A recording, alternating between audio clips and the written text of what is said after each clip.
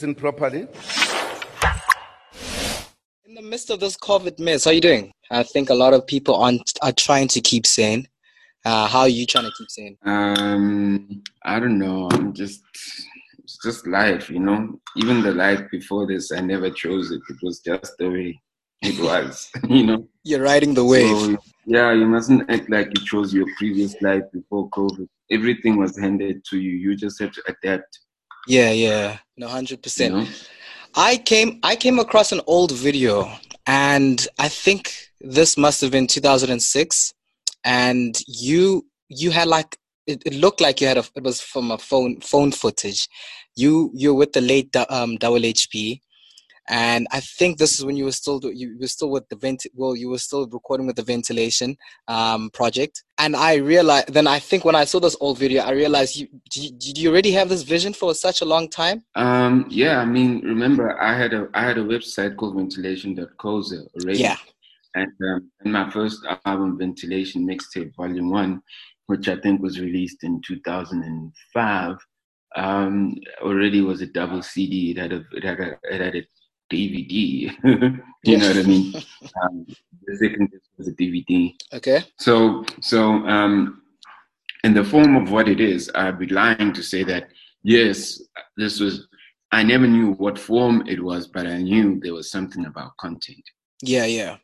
So ultimately, the vision had already been there, because I mean, I was already quite impressed when I saw that clip. Although it is old footage, I already had the idea that you envisioned, well, maybe not what Slick on Life is today, but the idea and what you have drawn out to be was already there. Yeah, definitely. There was definitely something in my head, and you know, like it's almost like everything is determined by.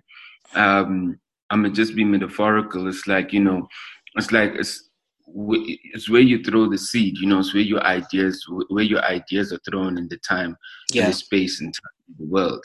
So at the time, you know, I mean, there was no internet. There was only TV.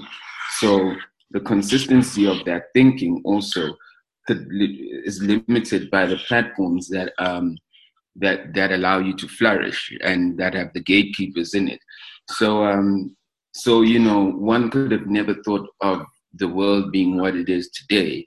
But when the world became what it is today, already 15 years ago, I was already behaving that way. It's just that now I had to be more consistent, you know, with the visual storytelling. You know? Yeah, I feel like you were probably 2 steps ahead of the curve at the time, and I think not people can envision something, I mean, so far.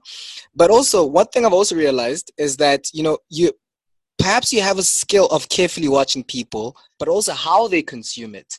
Have you always studied people? Do you think it's a gift that you've always had? I don't know if I study, but I think I observe. Yeah.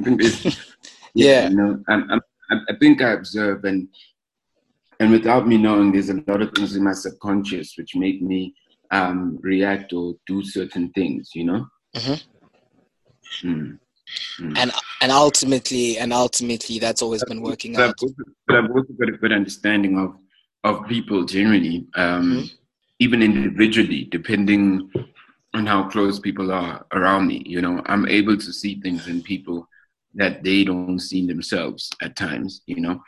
And I think that's also pretty much the story of Squatter Camp. You know, everything happened at my house, but I was able to see things. Everything happened because of the initiative of me saying I want to build a studio, music. But then everyone that was around us, from the group, everyone that worked with us, literally I saw something in everybody that made me feel like this person should be in this space in my life. You know what I mean? I think that's one of the reasons why I think Slick on Life is a success. Now, in regards to brand alliance, not many digital organizations today, I think, don't do extremely well in terms of knowing when to align with a certain brand, and when I mean a brand, not just an organization or with a person, how do you know when to align with a certain brand, and do you know when and how to align with a certain brand? I think that, it's not a case of when. It's just a case of like, do you have ideas that work? Hmm. You know, and if you have ideas that work, do you have the context to get to those ideas, to those contexts? Yeah. You know, and then once you have those two, then are you bold enough to stand behind your ideas and say that this is something you want to sell to somebody? Hip hop is like a moving carpet. It just moves really quickly. I think anything in popular culture does move really quickly. Um, and I think that's why I posed the question, because every time I see perhaps a new feature that's popped up, because I'm going to talk about on live radio a bit later on, but I think that's one of the reasons why you have managed to maneuver around the game, as maneuver around the industry really well, because every time I would see a new feature or a new person or somebody you're working with, ultimately, and maybe perhaps you're right, it's not about when and how you do it, but I think when is also quite important, because it would seem that it's also relevant at the time.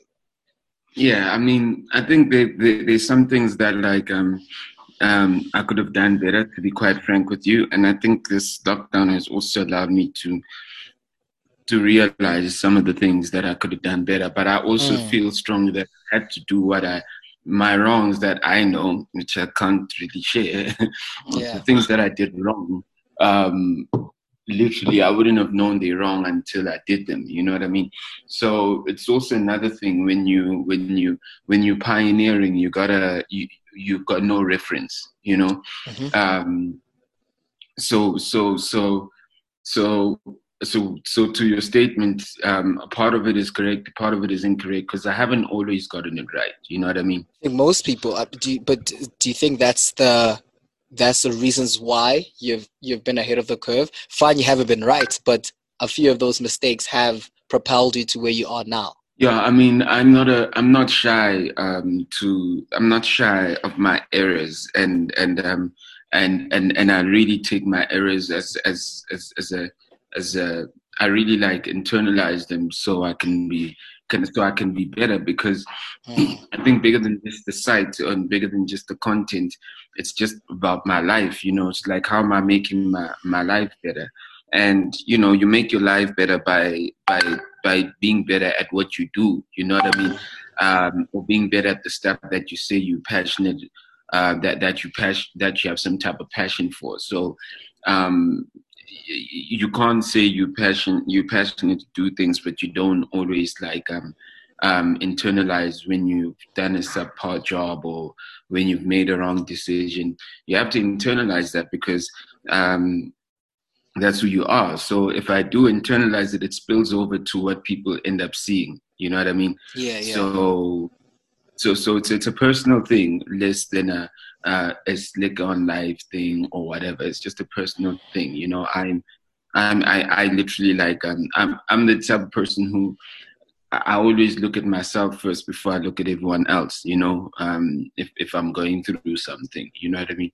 Absolutely. How's your relationship with money? Because I feel that perhaps maybe you could relate, but how does one transition from chasing money to building an empire or building something valuable? Because although you could be chasing money with your brand, but building it at the same time could be extremely difficult. How do you maneuver around that? It's a lot of faith, to be honest. It's just a lot of faith.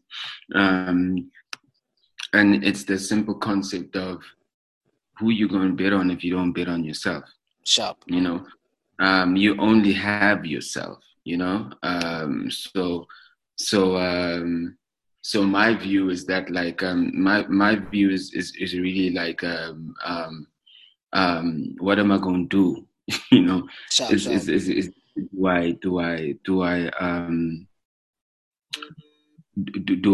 allow myself to struggle, or do I allow myself to pivot? You know what I mean? Maybe one of the reasons why people one of the hard reasons why people find it hard to transition from chasing money and building an empire. And I think one of the relationships with money, I think many digital organizations just still can't get it right. Maybe it's one of those things that, one needs to value really well. Just to be clear, I don't have a relationship with money, Okay. I have a relationship with my ideas, I think my ideas are valuable, and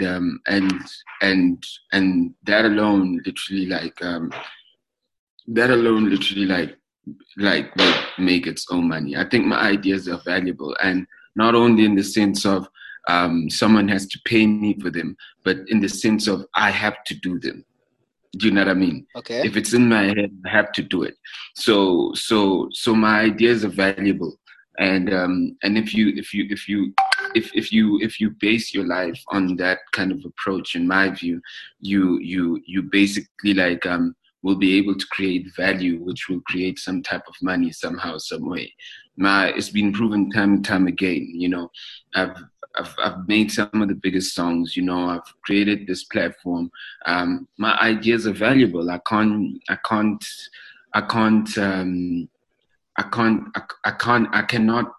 allow myself to not have that intent to view my ideas as valuable. Mm-hmm. So, and again, that mustn't be misconstrued with me saying that I am important, or it's just that I have a gift that allows me to create valuable ideas because I've seen what it's done for people's lives, from their livelihood, from the money they earn, from the jobs. These are my ideas, my ideas are valuable. They create opportunity, you know what I mean? So that's why I have to do them, because I might not do them, and it might mean that maybe 4 or 5 people won't have a job or will be looking because I never did them, but I don't even know about those 4 or 5 people. So it starts also becoming a thing where it's not even about me. It's the value of the ideas. If you don't have the idea, or even if you do and you don't action it, but I have the idea and I action it, clearly then, I've been given something that someone else doesn't have, so it has to be valuable. How do you draw the distinction? Because thank you for raising that now, but how do you draw the distinction between you and your ideologies and your philosophies and your brand? And your values, and then ultimately your brand. How do you draw the distinction between Slicker and Slick on Life? Because in many ways, I think perhaps when you started, people would easily intertwine the brand and yourself. But how did you manage to draw the distinction? Slick is what one call Slicker's a rapper. Slicker literally creates rap content. Sure. Slick on Life literally creates whatever it creates. While we say it, maybe we need to just change my rap name. Thanks for bringing that up. Maybe there's something I need to remember. I didn't suggest that. No. I don't want to get killed. Yeah, but definitely, Slick on Life is definitely it's a business, and Sia Madani is an individual, and I don't comply to these concepts of brands, and I am who I am. You know what I mean? I can't create a fake facade on Instagram or on Twitter. I am who I am. I've got ideas. I create ideas. You either take me as the way I am or not. But truth of the matter is that another thing that's kept me going is that I've never tried to compete with anyone, or I've never tried to outdo anyone, or I've never tried to be something that I've never tried to be the best of someone else's best, and those things I think have allowed me to have space in the industry. But most importantly, they've also allowed me not to have space in the industry. Yeah. I have space in my terms. A lot of people have things in the industry, but they don't do a lot of things on their terms. You know what I mean? If someone pulls a contract or someone says you're not going to get this, a lot of their lives will stop, So I've been at least being blessed that I do things on my terms, even though I have space in the industry and I know where some people want to work with me because I'm very finicky about um, like what is it about? What do I own? What's the why? I'm very finicky about the why. Why are we doing it? If we're not Mm. making money from it, why? If we're not owning it, why? If we are owning it, why?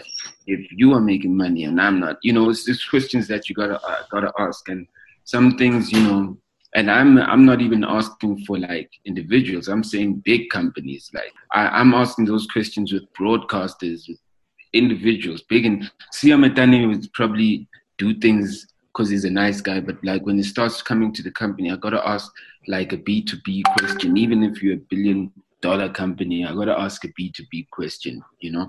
Yeah, I mean, it's so you've always looked, and in a way, you've always looked long term and how this would not only benefit the company, but kind of like a long term investment. Is that what you're insinuating? Pretty much. And then the most important thing is what value do I bring in it? Because immediately when I know what value I bring in it, I know how important I'm going to be in it, or how soon they can say that, okay, we don't need you anymore. You know Yeah. what I mean? It's quite interesting. I think also specifically in the hip hop sphere, because I've always stated how it moves so quick like a moving carpet. And I think many brands, many digital brands still can't draw the distinction and don't understand the value of investment. And I think that's what I've noticed about Slick on Life is that you guys have, what like you've stated now, it's maintaining your relationship, maintaining the idea of having a valuable relationship.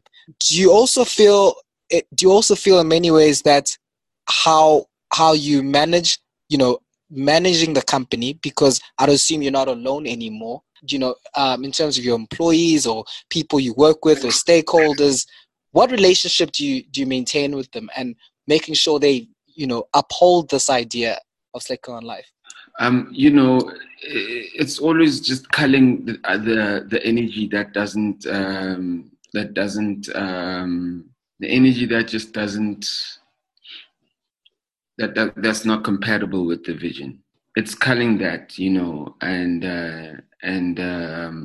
and that's really becomes the job. The job is just like making sure that like you look at the energy that's not aligned, which is a hard thing to do. Um, so and then everything else works itself. The right people are gonna do what they're gonna do without you following up. They might just need your guidance, your leadership, or something. But the right people will be there.